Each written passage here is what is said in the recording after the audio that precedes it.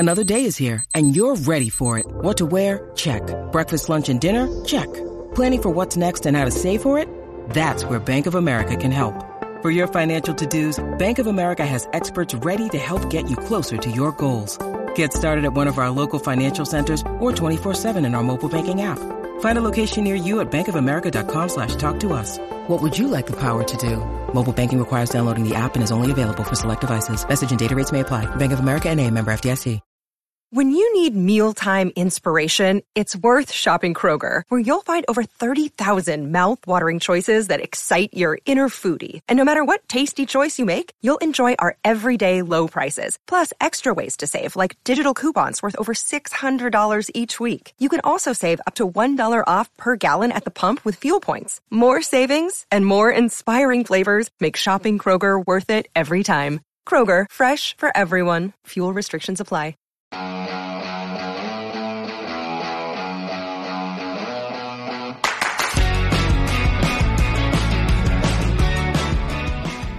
Hey, Lit listeners, prepare for an epic journey into the heart of rock history with a living legend behind the lens, Neal Preston.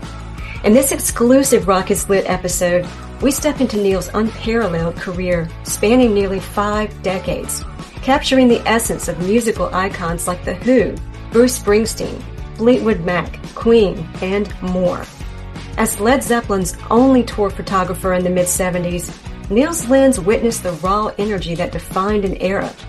His lensmanship also extends into cinema, notably collaborating with his best friend for over 50 years, writer and director Cameron Crowe, on several of Cameron's movies. In fact, the duo's real-life adventures inspired the film Almost Famous, which Neal and I are going to talk about. And, of course, Neal will regale us with captivating tales from his 2017 photo book, Exhilarated and Exhausted, a fascinating retrospective of his career, with a killer foreword by Cameron Crowe. In the spirit of Rock is Lit's focus on the convergence of fiction and music, after all, it is the first and only podcast devoted to rock novels. Get ready for a deep dive into Neal's iconic photograph of Jimmy Page at Kezar Stadium in 1973, which is a photo that in many ways informed and plays a major role in my rock novel, Searching for Jimmy Page. You'll have to check out the novel to find out how. So whether you prefer your poison in a glass or words on a page, join us for episode 42 of Rock is Lit as we unseal the extraordinary legacy of Neal Preston. Hi everyone, this is Neal Preston and you are listening to Rock is Lit. I'm not, but rock is.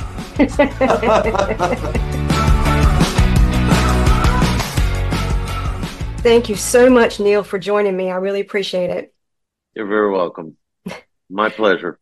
I have been doing this podcast only about a year, so Rock is Lit is still a baby, but I've had a chance to talk to some really cool people like Danny Goldberg and Susie Quattro and Jim McCarty from the Yardbirds a couple of times, and I have to tell you, and I'm not blowing smoke up your ass, getting you to come on the podcast is one of the biggest thrills I've had so far doing the show. Aww.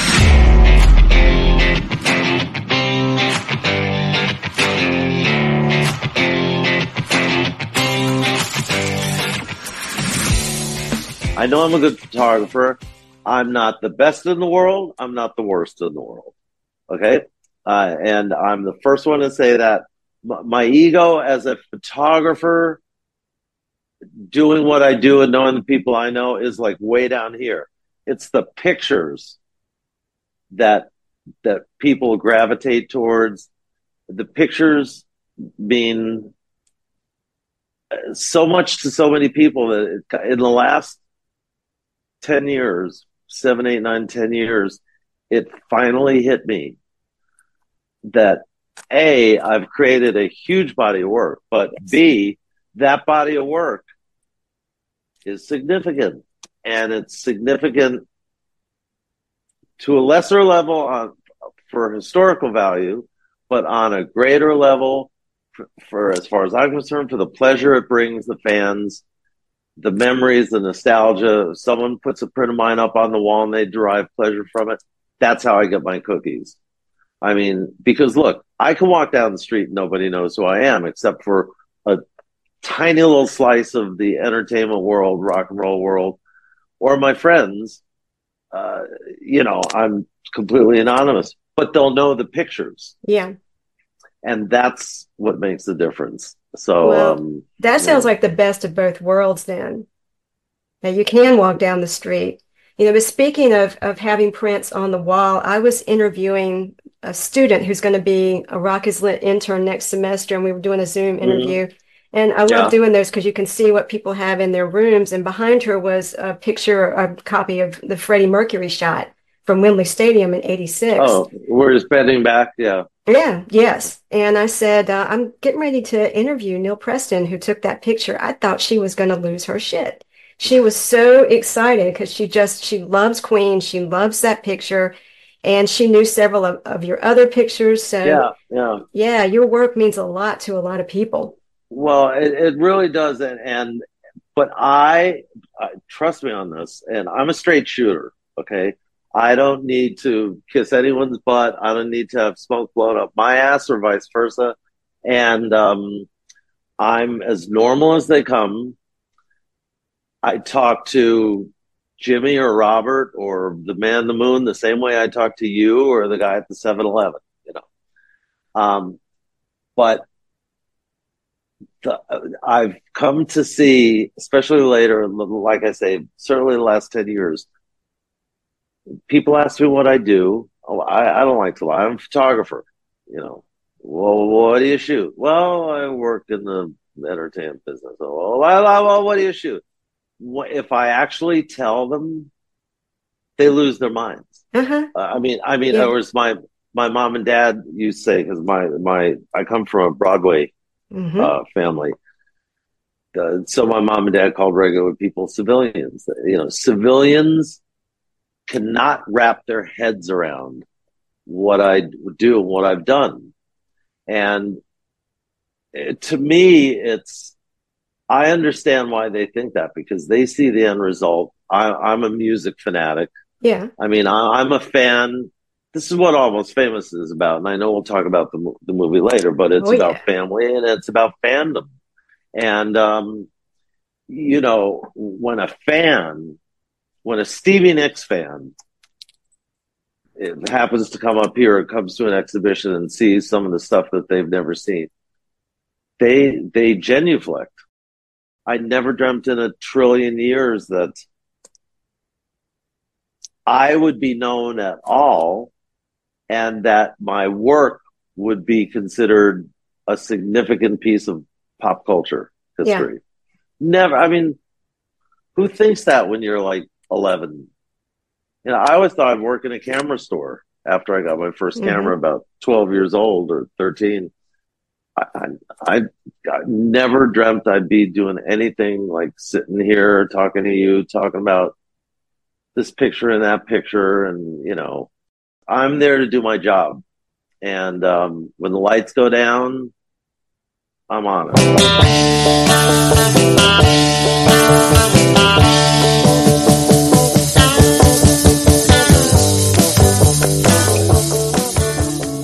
Well, today is the 43rd anniversary of the death of John Lennon. So I sort of want to start there because I know that seeing the Beatles on the Ed Sullivan Show in '64 just knocked you on your ass. You write in your book that a nuclear bomb had exploded in my brain, delivered straight to my cortex by John Lennon. So tell me more. Yeah. That's the best explanation I could come up with. When I was a kid, even when I grew up, my dad was a Broadway stage manager. So, and my nuclear family is my mom, my dad, both of them passed away. My sister, who's still alive, who's older than me and lives in the UK, and me. So when my dad he was the stage manager for the original Camelot, My Fair Lady, The King and I, Fiddler on the Golden Age of Broadway musicals. So, when he'd have a show in New York, we'd be in New York, and I went to first, second, third, fourth, and fifth grade in New York. Sixth grade, we were on the road. And when you're Actors Equity, which is the union that my dad belonged to, there are very strict rules for, and they're under the auspices of the New York State public education system, and they have very strict rules in that children in the cast of a touring show, the children of the crew who are also traveling, there must be someone in the cast who has a New York State teacher's license, who's licensed to teach in the state of New York. It's usually a chorus boy or a chorus girl, and they make extra money. But yeah, when in February '64, that week we were in Boston. Now, and that was 1964, so I would have been turning later that summer 12. So I was 11 3/4. And, we always used to watch the Ed Sullivan Show. I didn't know, I'd vaguely heard the Beatles a couple of weeks before that, but right. I remember turning it on and my life was never the same. Mm-hmm. There's no way to describe it other than a nuclear bomb delivered right within my cortex, right to the heart of the matter. Mm. And it was the music, the vibe, and what I considered the supreme coolness of John Lennon. Yeah, I was just going to ask, why John and not Paul, George, and Ringo? But I'm with you on that. John, suffice to say, you'll probably agree with me, the male race that got into the Beatles, although we all love the music, we would gravitate towards John, this snarky guy. Mm-hmm. Now, I never met John, but everyone told me he was a prick of pricks.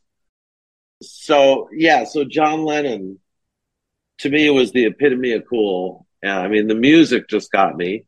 And, and I'd been exposed to all kinds of music when I was a kid, classical, Broadway. I'm probably the only person you'll ever interview that can name all 11 Gilbert and Sullivan operettas. Oh, my. Or most of them. I bet you're right. And my dad was big into classical music. And so pop music, I was always around showbiz and pop music. But I was transfixed by the Beatles that night.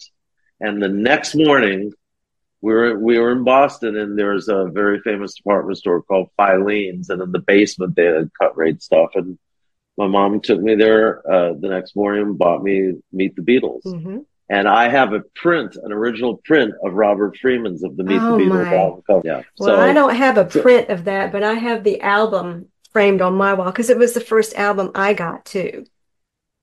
I saw a made-for-TV production, Birth of the Beatles, and had the same reaction you did. Just fell in love with the Beatles. It was John that grabbed me. He was my favorite, and I went out and bought the album the next day. I was 10 years old and been a Beatles freak ever since. So I dig what you're saying. Yeah, well, for me, there's the Beatles and the Who and everyone else. There's John and Pete and everyone else. And I love a lot of bands. Yeah. But in my heart of hearts, my friends know if they come through the front door, they're going to be hearing Baba or Won't Get Fooled Again or something having to do with the Who most of the time. Yeah, you were blasting the Who when we talked on the phone last month. I could hear it in the background. I don't remember which song, but I could hear it. All of them. All right. Hello, Pantheon Podcast listeners. Christian Swain here to tell you more about my experience with Raycon earbuds. Our family now has 3 pairs of Raycon earbuds around the house, and my wife just grabbed a pair of the Headphone Pros to replace some headphones from a company that was double the price. And yes, she loves them. Now, if you haven't pulled the trigger on a pair of Raycons, or even if you have, but you're in the market for another pair because they're just that good, well, now is the time to check them out because they just launched their upgraded model of the best-selling everyday earbuds. With Raycon's upgraded everyday earbuds, now you also get active noise cancellation, ergonomic design, and multi-point connectivity that lets you pair with 2 devices at once. New quick charge function, 3 customizable sound styles, plus awareness mode. Available in a variety of vibrant new colors to complement any and all skin tones. I even have a pair of earbuds in a cool green color. I have tried just about every earbud known to humankind, and these Raycons are fantastic. Seriously, if you've been wanting to check out Raycons, there truly is no better time. You're going to ask yourself why you didn't check them out sooner, and Raycon offers a 30-day happiness guarantee. So what are you waiting for? Go to buyraycon.com/Pantheon today to get 20% off your Raycon order, plus free shipping. That's right, you'll get 20% off and free shipping at buyraycon.com/Pantheon. buyraycon.com/Pantheon. So but the Beatles were the they were the, as Biden would say, the inflection point that changed my life.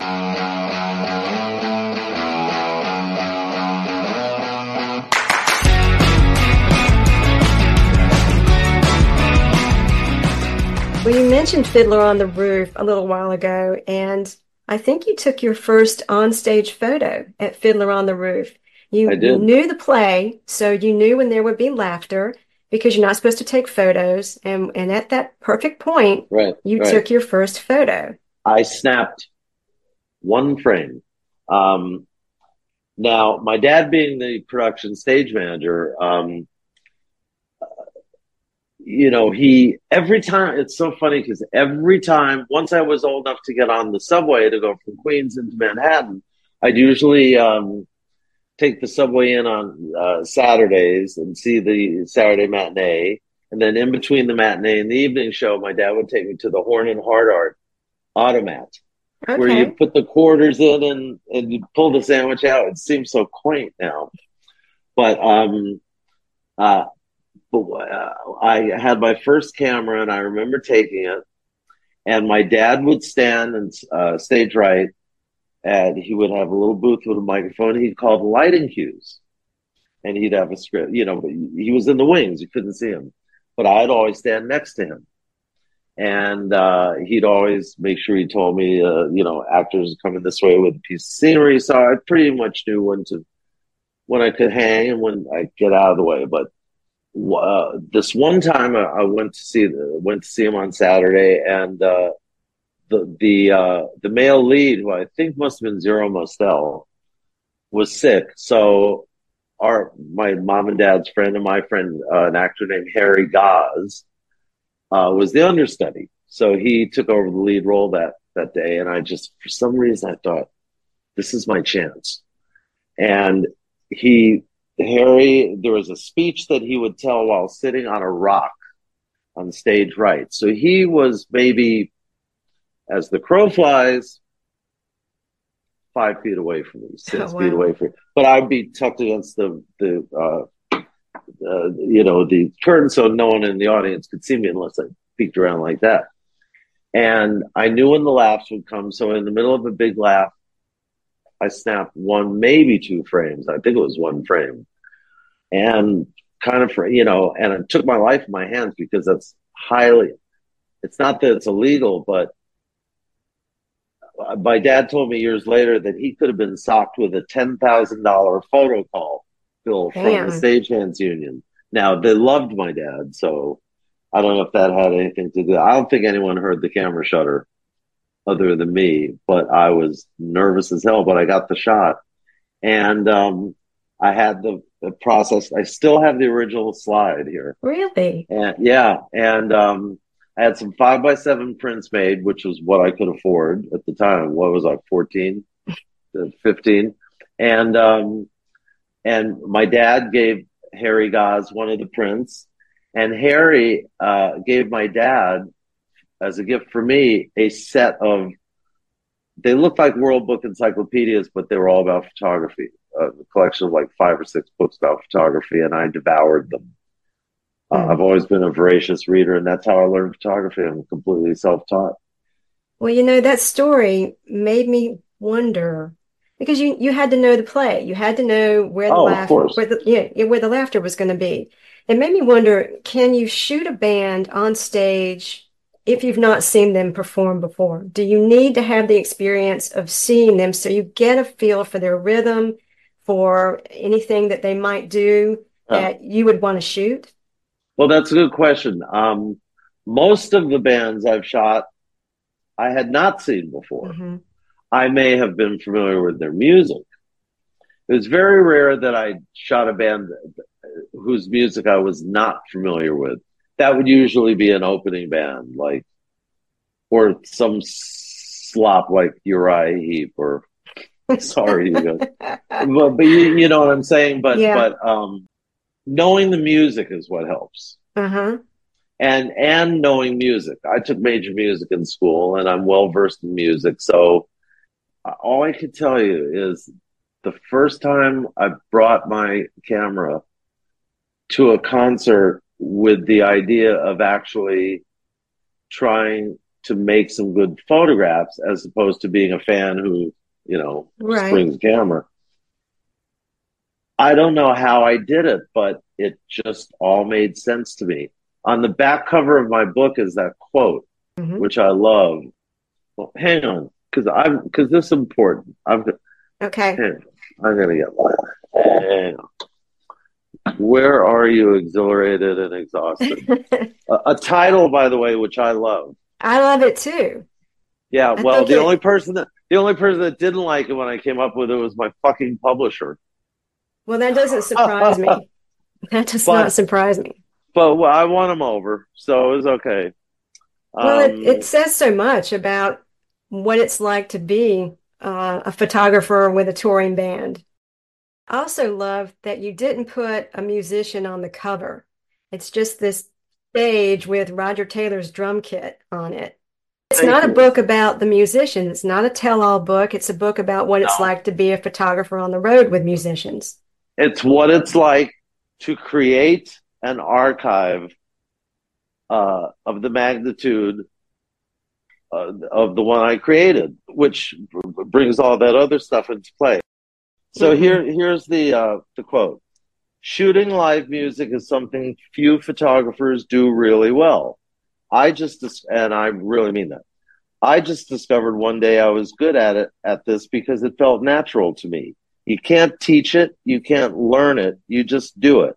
The recipe is as follows: one part photography, one part love of music, one part a love of theater and theatrical lighting, one part hero worship, one part timing, and 95 parts instinct." And I thought, that's the only way to describe what I do. It just came to me naturally as a result, an amalgam of all those things. The second I got my first camera from my first brother-in-law, I didn't know how to work it, but I I figured it out. It was instinctive. It was completely instinctive, and to this day, I've never gone to photo school. So Oh, wow. Did you take any classes at all? no, I was accepted to 3 colleges, but I was already being published when I was 17, 16, Hmm. 17. I'd already been published. So when I graduated high school, I applied to 3 different colleges, which were NYU, Rochester Institute of Technology, which was basically funded by Kodak. It's more a technical course, how film is made and blah, blah, blah.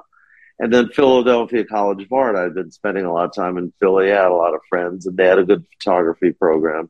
And that's where I decided I wanted to go, PCA.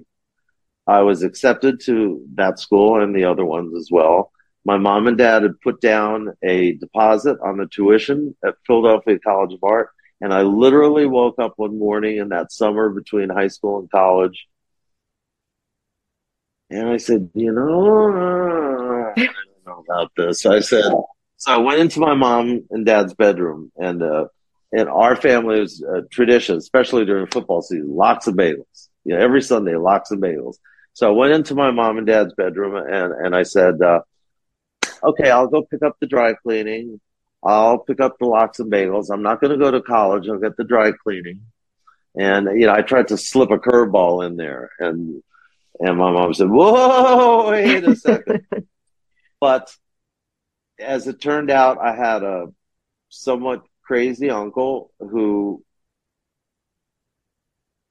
was my mom's brother-in-law, but he was very bright, and he took my mom and dad aside, and he said, Neal's got photographic talent, and you should not discount that, and you should nurture that. And they kind of saw already what was going on. Mm-hmm. So, so I didn't go to college. I graduated in 70, and then fall of 71, October 15, 71, I was on the Big Bird flying to LA, moved to LA.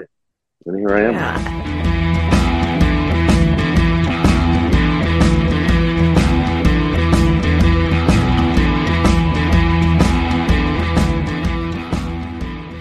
Well, your photos, especially the ones that you take on stage, nobody else's look like that. You know what? Thank you. Because I will say that to stick up for myself. My stuff looks different. Yes, it does. It just does. And I've always known that. Why? I don't know. But I know that the pictures look different. They have, I'm not going to say they're more or less artistic. I'm going to say that they are the work of an individual photographer who, I'm not a copycat. No. I don't know how I do it. I instinctively know what light does, and and it all made perfect sense to me.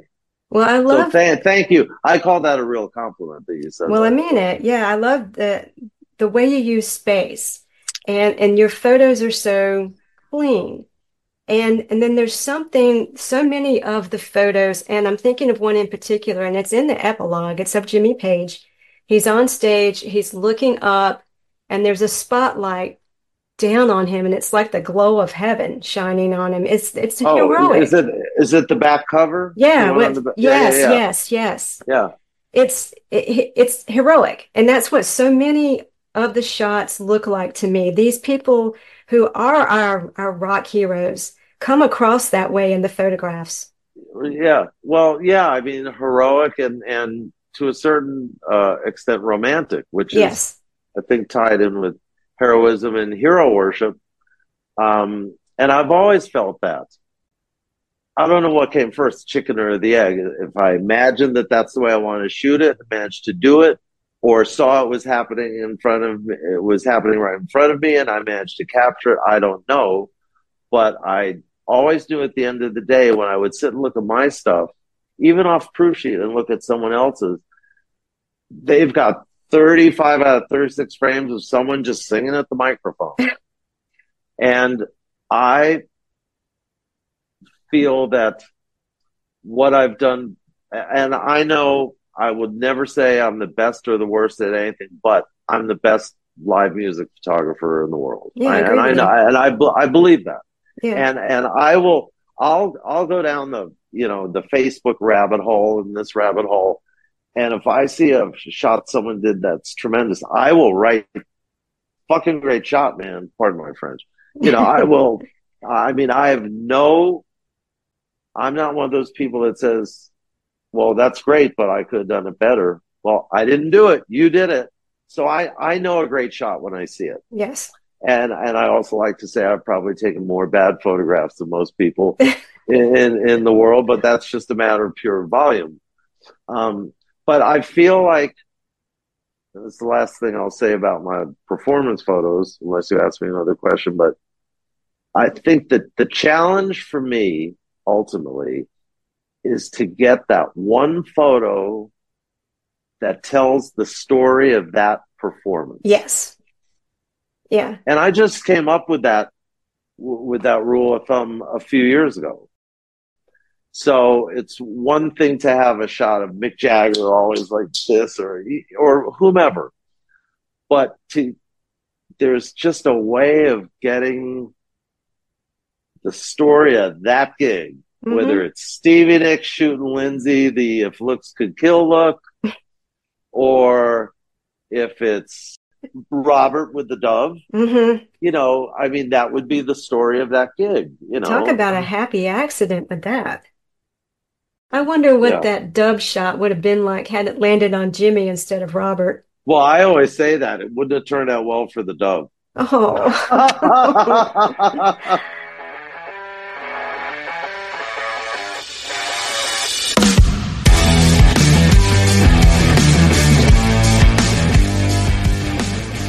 Led Zeppelin came to my life very early. When you were 22, weren't you?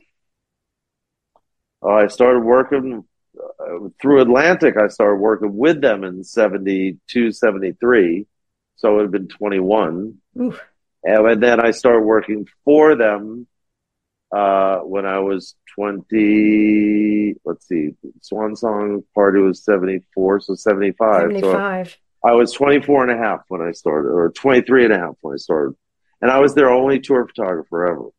Did they ever tell you why you were the only one? Why they never had anybody before? Well, I knew why they had never had anybody. Well, let's put it this way. I didn't know why they had never hired an official tour photographer. I mean, they'd been photographed.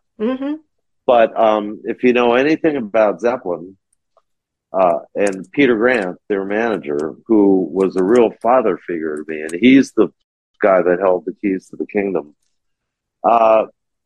you'll know that he made a point, especially after they had hit a certain measure of success, not in the very, very beginning, but he kept them off TV. Yes. They didn't do this show and that show in American Bandstand and this and that. They did some stuff early on in 68, 69, but you essentially could not turn on the TV and see Led Zeppelin. Like you could see the Beatles or the Stones or whomever. And that was by design, by Peter, which was brilliant. What ended up happening was, in 1972, both Zeppelin and the Stones went on tour. Yep. And the Stones went on a very famous tour, and because it was the first big one after the Altamont fiasco, and they were getting a hell of a lot of press. It was the Rolling Stones, and they had this star and that star coming back. Andy Warhol and Gay Talese and Mick Azmir and Bianca, and it was like a star-studded. They would receive the stars. Well, that didn't happen with Zeppelin. They were the opposites. They were cloistered. They were very cloistered. Or we had a very cloistered touring party, so you couldn't see them on TV if you wanted to see Zeppelin. You had to get yourself a ticket. Until then, they released the movie, which I don't think was a big hit at the time. But generally, you had to get a ticket, manage to get a ticket and see them.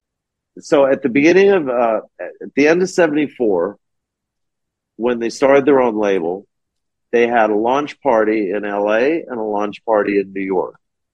And my partner, Andy Kent, and I had a retainer deal with Atlantic Records from 72 to 74. The one main rule is that one of us, Andy or myself, because we shared in all the shoots and the money, one of us had to be available to Atlantic at all times in case they needed it. It was usually press parties, gold record celebrations, Manhattan Transfers playing at the Troubadour, Led Zeppelin's playing along, so I'd gotten to know Peter a little bit through Atlantic, but I wasn't in the family. But Danny Goldberg was doing their press. Now, I knew Danny when I lived in New York when I was 17. Danny was a rock writer. And there was a new magazine that had started. I think it was either called Changes or Rock.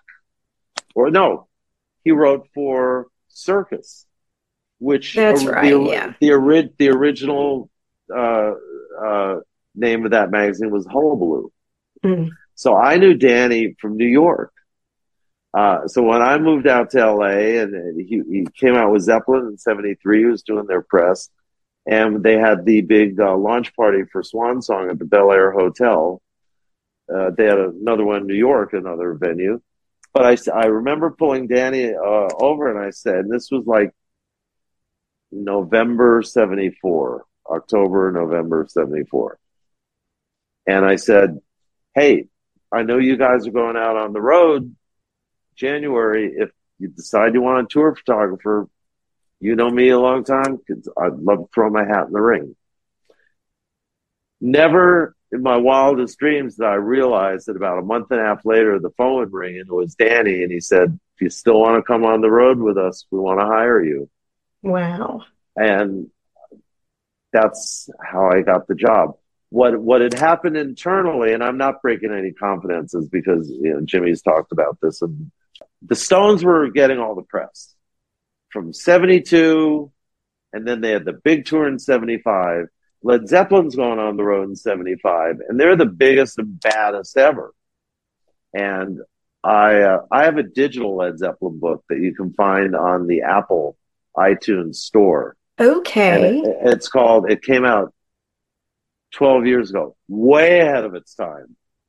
300 photos in there, many of which no one's ever seen. We shot some footage of all the Swan Song staff got back together in New York for this.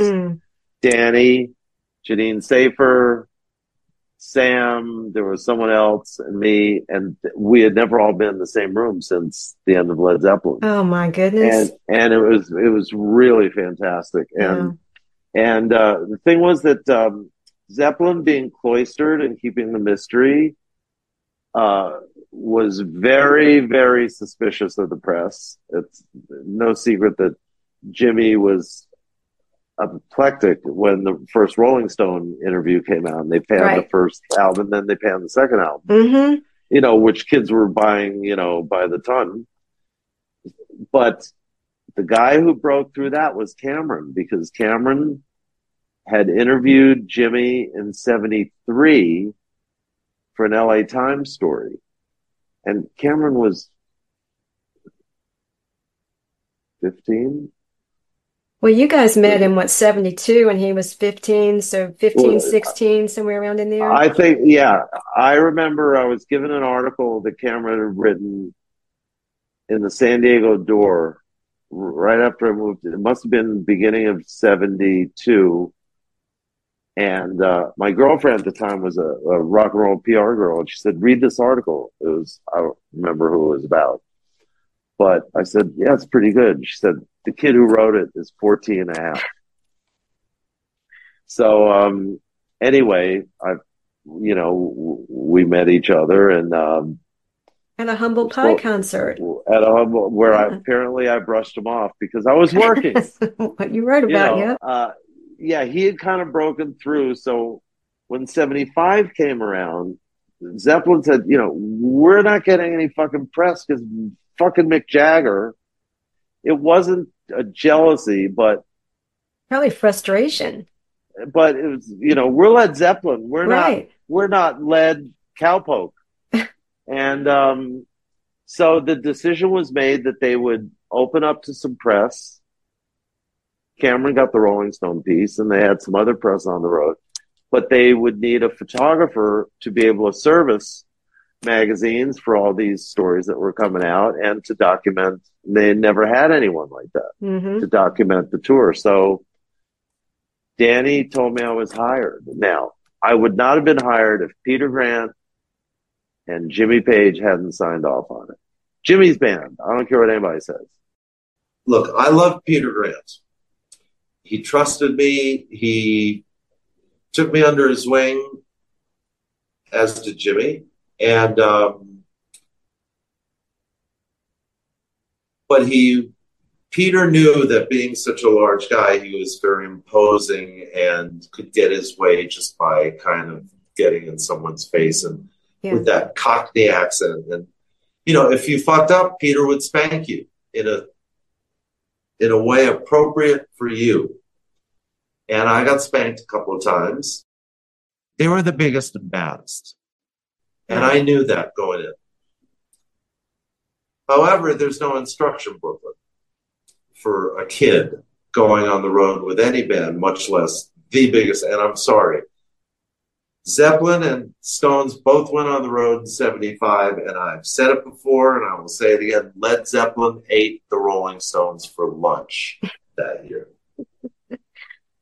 I will, and you could print that banner headline.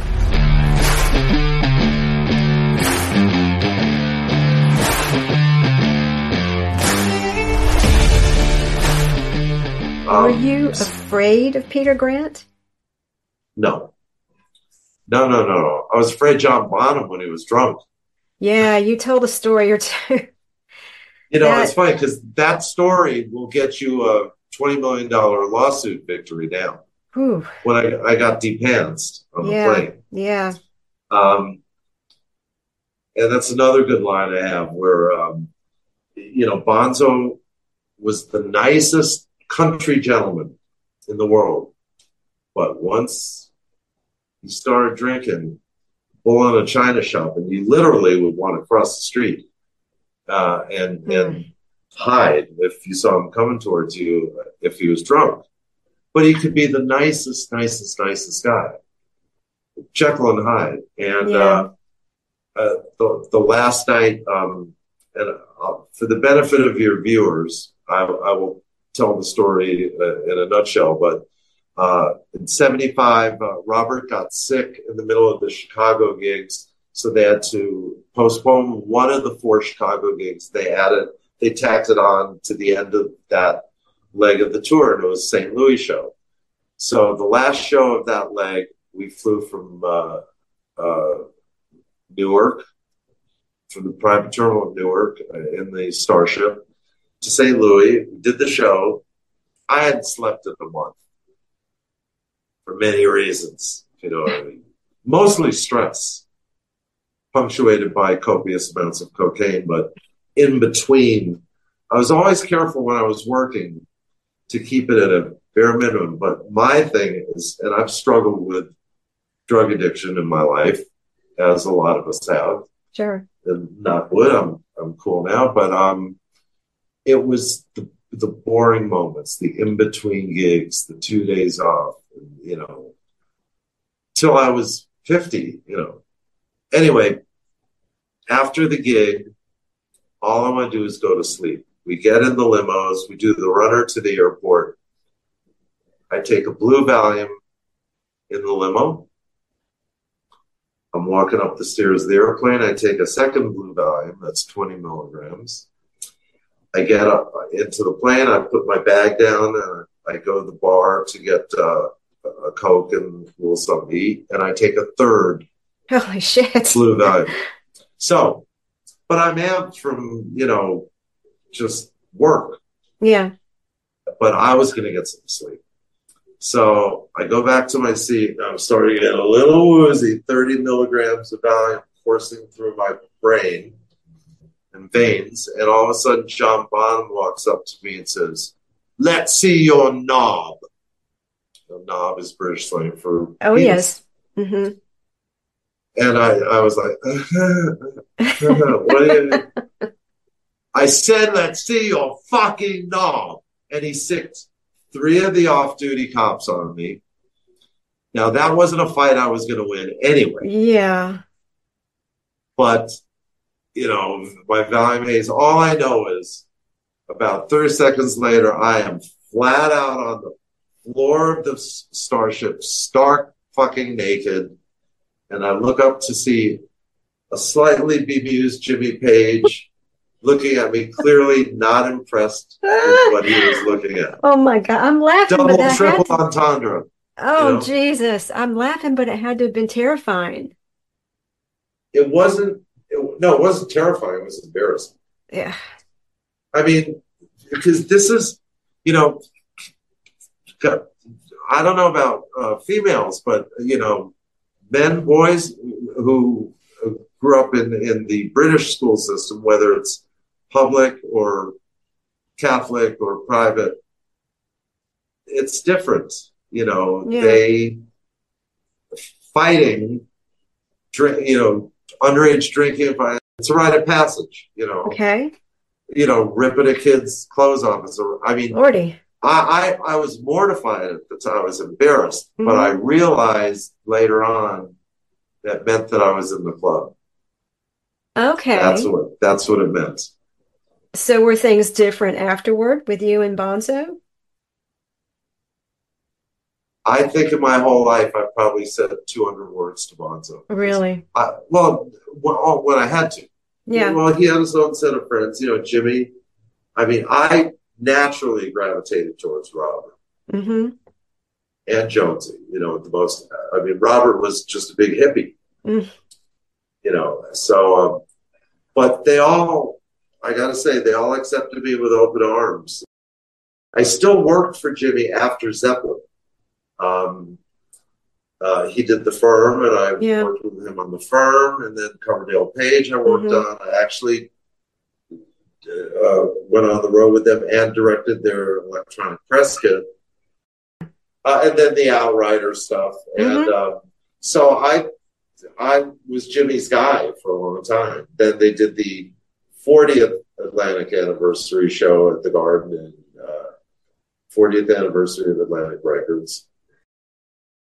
But during the days of Zeppelin, there's a lot to subconsciously manage on the road with a band like that, especially with those egos. And I don't mean in a negative way, but Fleetwood Mac, same way. Five very, very, very opinionated people. And same with Zeppelin. 4 very, very, very opinionated people, plus Peter Grant, plus Richard Cole. Yeah. And Richard came through for me one night, big time. We played a gig in Greensboro, North Carolina. I don't remember if it was 75 or 77, but I do remember we would have 6 limos at each gig. 1 limo for each band member, or 7. 1 for each band member, 1 for Peter and Tommy Hewlett or whoever the promoter was, and then 1 for crew, the traveling crew, part of the crew that traveled with the band, which was me, Janine, the PR girl, someone from Swan Song, my dear friend Danny Marcus, who was the Atlantic Records talent coordinator, administrator. So he was the guy with the Amex card. And apparently there had been a riot outside the loading dock. And we would have to, you know what a runner is? Have you ever heard that term? No. Band plays the set, crowd yells for an encore. Band, they're going to come out for an encore, sure. 1 or 2. And during those encores, the whole touring party gets in the limos, in the rear limos, so that when the show's over, when A Whole Lot of Love's over, 4 band members put on their robes, walk to the front of the line of limos, get in their limo, loading dock door goes open, whether it's the Forum or the Garden or Chicago Stadium or wherever, and then police escort to the airfield. And as Danny Marcus used to say, a lot of times the crowd would still be yelling for more, and we'd be on the plane ordering lobster. But in Greensboro, there was a semi-riot, and the limo drivers were afraid to actually drive through the crowd. They were petrified. And Peter went ballistic, and he said, I will buy these fucking limos off of you. Peter always had a lot of cash on him for whatever reason. And at the end of the day, he threw the limo drivers against the wall. The band finished A Whole Lot of Love. There were 2 limos left. Peter got behind the wheel of the first one. Richard got behind the wheel of the second one. And I think I tell this story in the book. But the loading dock door opens, and Richard, and I got my camera bag, and he throws me in the back, and I'm laying face down over the laps of 4 of the most stunningly beautiful women I've ever seen in my life. And I'm 20-something, and I'm like, oh my God, this is great. But I couldn't see where we were going. They took off. They outran the police escort. Wow. in two limos. So 6 limos worth of people. I don't know how many were in my limo. Must have been 20. Mm. I mean, there were 4 girls plus me over them. Plus, I think there was a jump seat. Plus, people were squeezed in the front. And Peter and Richard are driving, who are used to driving on the other side of the road. Yes. As well. So, but when we got to the airfield, Peter did a victory lap around the plane, and I got out of the limo, and when Richard had pushed me into the limo, my bag flipped over, and all these lenses and rolls of film started rolling down the concrete ramp, and he helped me pick up every single roll of film, every lens, cursing me words I've never heard to this day again. But he had my back. Yeah. He had my back. So, I miss Richard a lot. Yeah. He was a good guy. But, they were a bunch.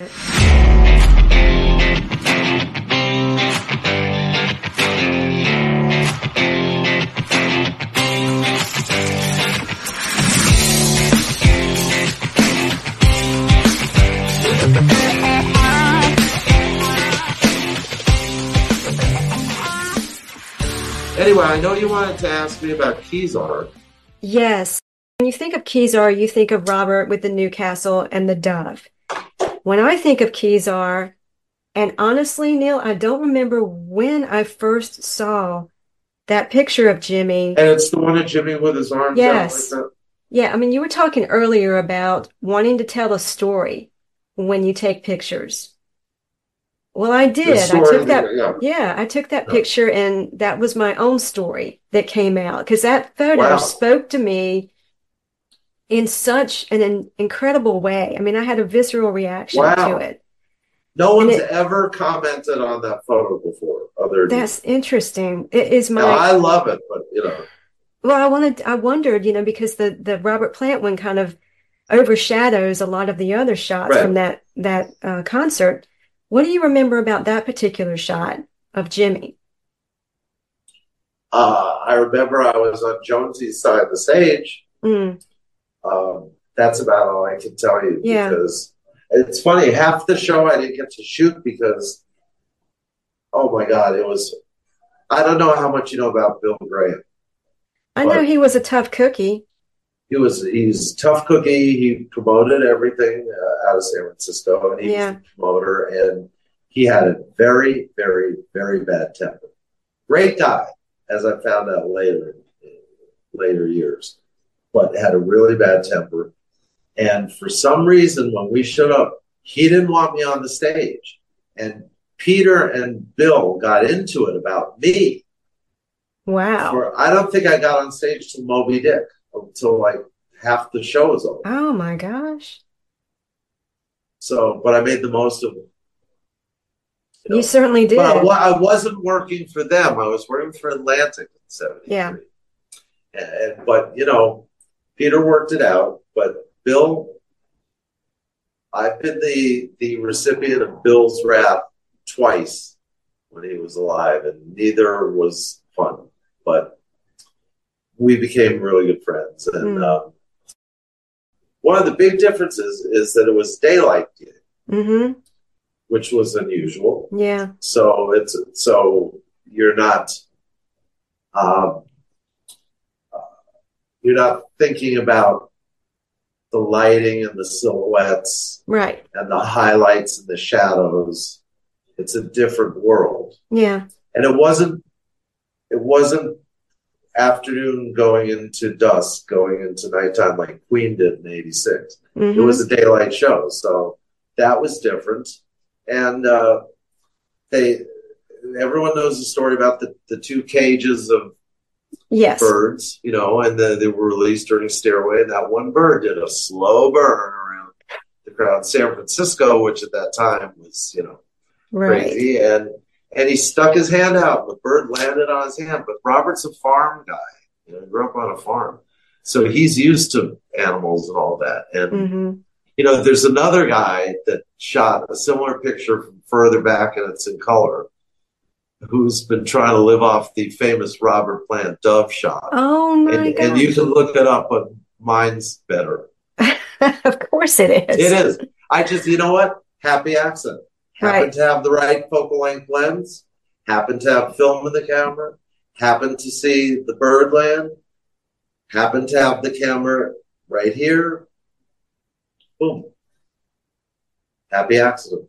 Well, that's an iconic shot. And it's, that's the one everybody thinks of with Kezar. But again, the one of Jimmy just speaks to me. It crystallizes so much of what I love about him, what I love about that band.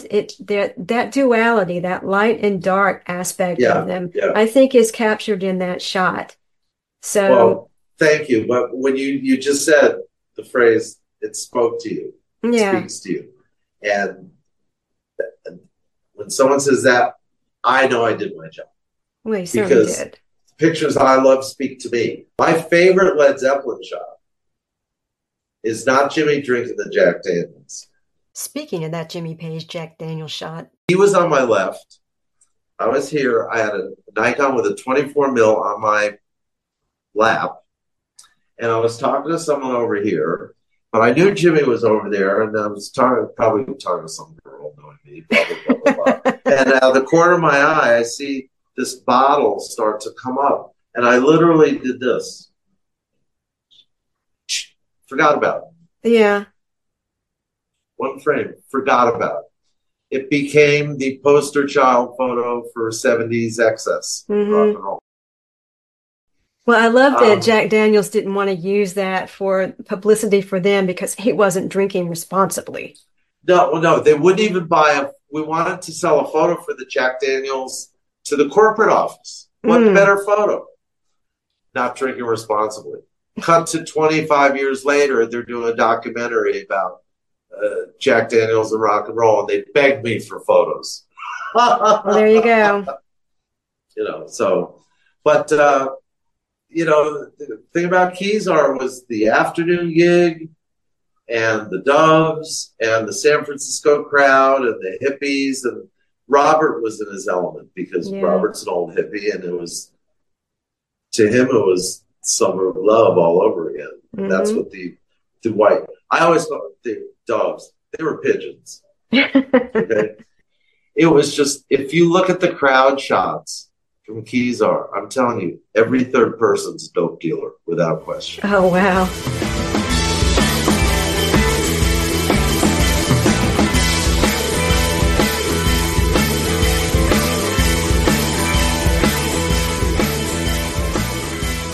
Still kind of talking about Zeppelin, there's an overlap.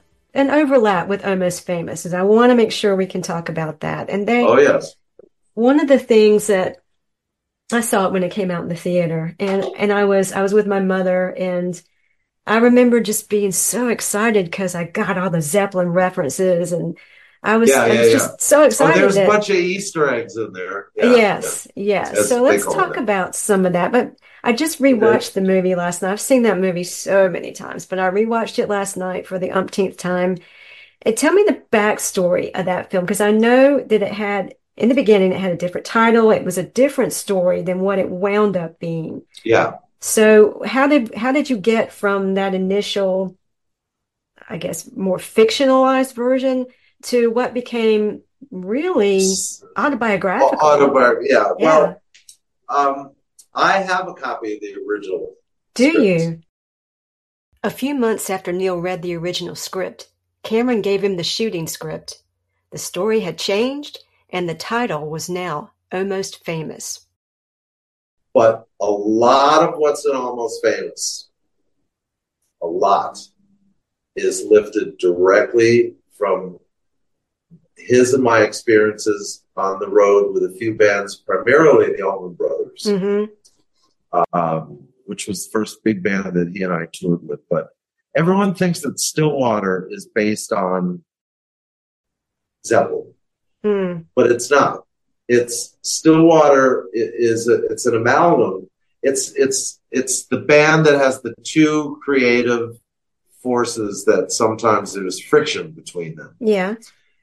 Plant and Page, Keith and Mick. But it's more the Eagles, actually. I never would have guessed that. Yeah, but there's elements of all those bands. So it's specifically not about Led Zeppelin, but people think that it is because of us. I know that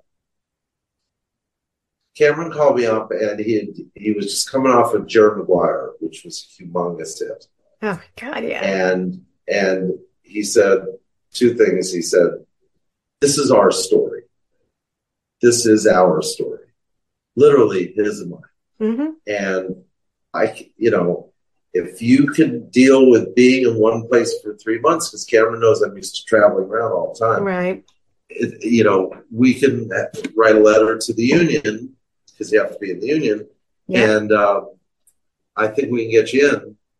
So I said, I'm doing it. So he and maybe the producer, maybe it was just him, wrote a letter to Local 600 Cinematography Guild. Yeah. And it landed right on our friend Kim Gottlieb's desk, who was the second in command. Kim, we knew for years, had been a rock writer. She was married to this guy, Jeff Walker, who was a writer and then was PR for Island. And Kim was like, yep. So I joined the union. Yeah. And we started shooting this movie. And it was surreal. It was life imitating art, imitating life. And it was like being on a rock tour. Wow. Exactly like being on a rock tour for 3 months. Mind you, the only two people on that set who had ever met Lester Bangs were me and Cameron. A lot of the stuff was exactly as it happened in real life. When the girl that plays the sister, Zoe Deschanel in the movie, there's that scene where she leaves William, the kid, the records, right, and says, "Listen to Tommy with a candle." Yes, and those records are all from Cameron's personal collection. Oh my God, that's amazing! The guys are playing the poker game, and they have the yeah card on there. That's Eagles poker. That came from the Eagles. And the day we shot that, Cameron came running over to me and said, "Can you call?" I had to call Larry Salters, who was the Eagles PR guy, and we got Glenn on the phone because Cameron wanted to make sure that every single nuance was perfect. The tape recorder the kid uses was Cameron's tape recorder. Oh my God! You could see that tape recorder in shots that I have of Cameron interviewing Clapton and Jeff Beck and Burt That's Collins. Amazing. The bag that when the bag flips over and all the shit falls out on Fifth Avenue, that's Cameron's actual bag. Oh.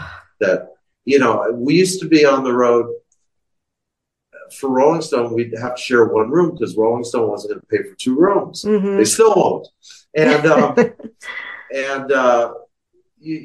we used to do stuff that kids would do, like go through the yellow pages and make phony phone calls to people. But Cameron would then pack the yellow pages in his suitcase, and I'd say, "Why the fuck are you taking, the Albuquerque yellow pages home?" And he said to me, "Because I don't know if I'll ever be back here." Oh, sentimental. So all that was real, and certainly there's fictionalized stuff. We got slammed a little bit because it's it's not a sanitized version, but it doesn't dwell on the drug scene and the sex scene, really. Mm-hmm. Scene meaning the vibe. Yeah. And, but so much of it is real. The scenes at the Riot House, it was like that. It was crowded, and the last night we shot at the Riot House was the last time it said Continental Hyatt House outside. The next day they closed for renovations. It became a different hotel. And Nancy, who was Cameron's wife at the time, Nancy Wilson, took the last picture of me and Cameron in front of the riot house after we wrapped at like 5 in the morning. And I treasure that photo. I bet you do. It was my life, you know. I'm just not a character in the movie. Almost Famous is about music, the love of music, the importance of family, and what it means to be a fan. Those are the three pillars. And there's a speech that Firuza Balk gives at the end where she's talking to Billy right before he goes out to San Diego, or I should say Russell Hammond, where she said, and this always got to me, where she says to him, do you have any idea what a little piece of music that no one cares about can mean to someone like me or my friends? And that says it all. Yeah. It's about fan. As I like to say, if Pete Townsend was walking on my balcony, I'd be cutting this thing off so fast it would make your head spin. But that's me, you know. The other thing I want to say about Almost Famous, Cameron won an Oscar for original screenplay and deserved it. Yes. At the night of those Oscars, so it must have been 2000, because we shot in 1999 and the movie was released in 2000. He had won the Oscar, and I was on a shoot in Miami Beach, or Miami, shooting Dave Justice, who used to play on the Atlanta Braves. I've done a lot of sports too. Yes. I get back to my room and I turn on the Oscars, and I know that he's up for an Oscar, and all of a sudden the winner is Cameron Crowe. And what? And I see him walk up to the podium, and he's clearly nervous at the mic, and the only people he blanked out. The only people he could remember to thank were his mom and me. Oh. And when I got back to LA, these are the days of answering machines. 50 some odd messages from people all over the world. Yeah. I heard your name on the Oscars, you know. But that's wonderful. You know, it's a completely original screenplay, and there's a certain young lady that I know you've spoken to named Pamela DeBar, who to this day has tried to co-opt all the work that Cameron put into that movie, saying that he stole an idea from her. And it is patently untrue. And why she keeps saying this, I don't know. There are different generations. I know Cameron read her book. I haven't read her book, but last I heard, she didn't write for Rolling Stone, but she didn't have the family Cameron had. She didn't have the life that he had or we had. And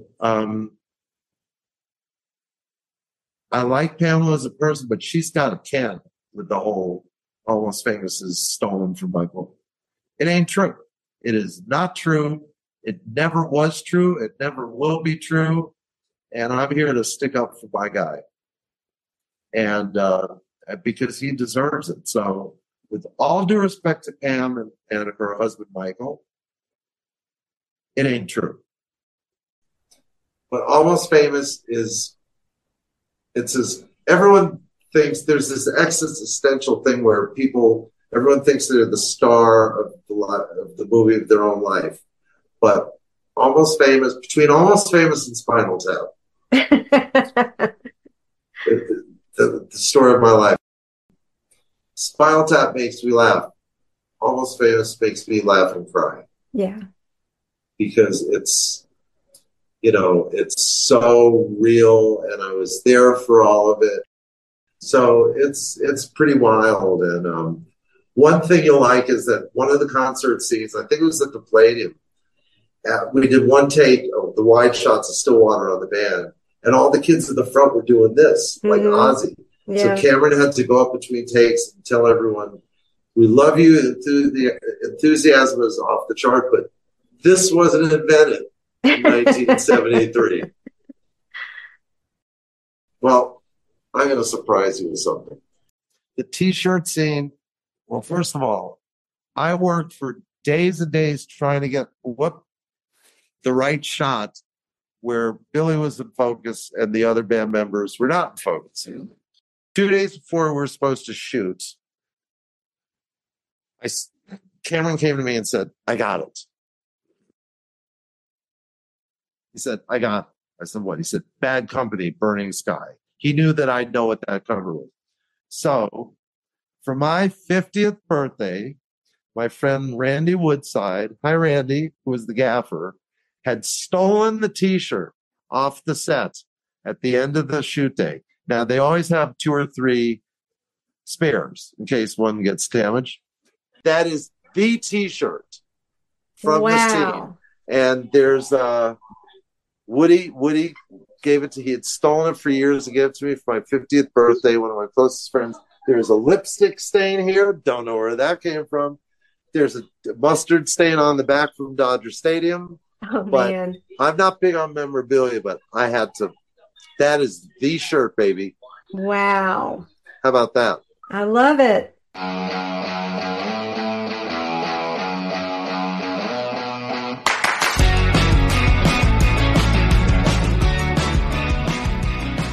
There is so much humor. I was laughing out loud when I was reading the book. Thank you. And I wrote down so many quotes. Your writing is really, from one writer to another, you're a hell of a good writer, dude. And you know what? And that I appreciate more than anything. I mean, I can't tell you, because I've had writers.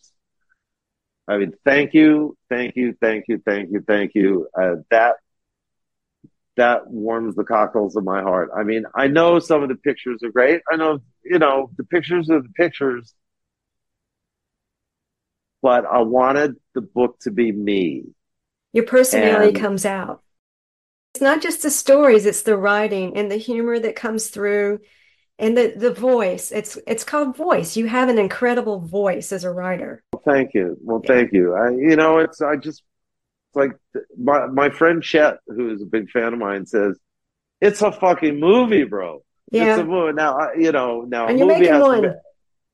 Well, we're making a documentary. A movie has to, I know a lot about movies from working on all the Camerons, but I'm proud of the writing when someone says, because people don't, they look at the pictures and they never really, they'll tell you they read the book, but, oh yeah, I read the first page. I didn't really read much else. And I tell them it'll take an hour, but you will get it. Mm-hmm. My favorite line is, when the show's over, get out of the roadie's way. It's not worth getting impaled by a forklift just because you want to impress some girl from Memphis who you'll never see again. And yes. I speak from experience. I'm so glad you liked the book, because I loved the book. I did. It's just me. So yeah. So we're turning it into a documentary. I told you that. It's probably a year away. We've been gathering a bunch of, obviously there's not a lot of footage from the 70s of me working. I mean, I've got the odd shots of me in this one and me in that one, but, we've found enough footage to be able to help tell the story in real time without me having to be on camera. I mean, there's a lot of audio of me. And, but it's really exciting. Good. No one can do it. No one can or has done anything like this, because it's the deep dive down into the rock tour world without going into the sordid aspects of it. It's like, the stress, the deadlines. I mean, my life has been a series of deadlines.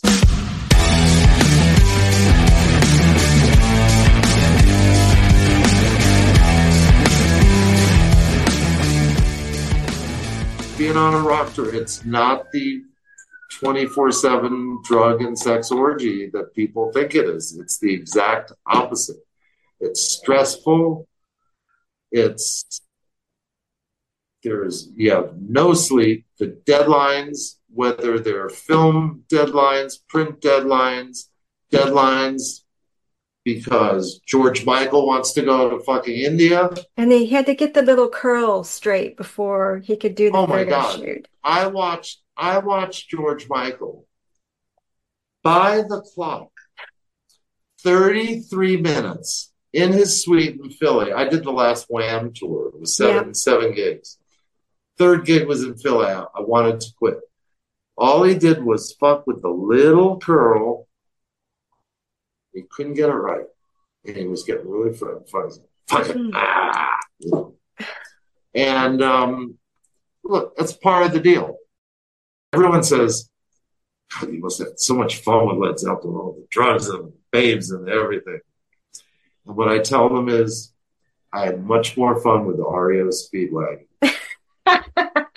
Which I did. I know Kevin. I'm not even going there. Well, you know, and Queen. I mean, I did 6 tours with Queen, and Brian's a very close friend of mine. And boy, those days were. This was magical. Well, I hope you enjoyed it. I did. I had a blast.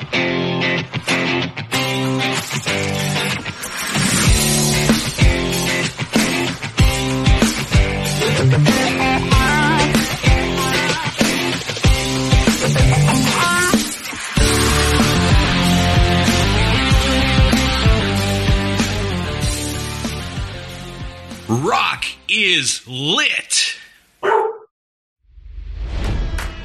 It's NFL draft season, and that means it's time to start thinking about fantasy football.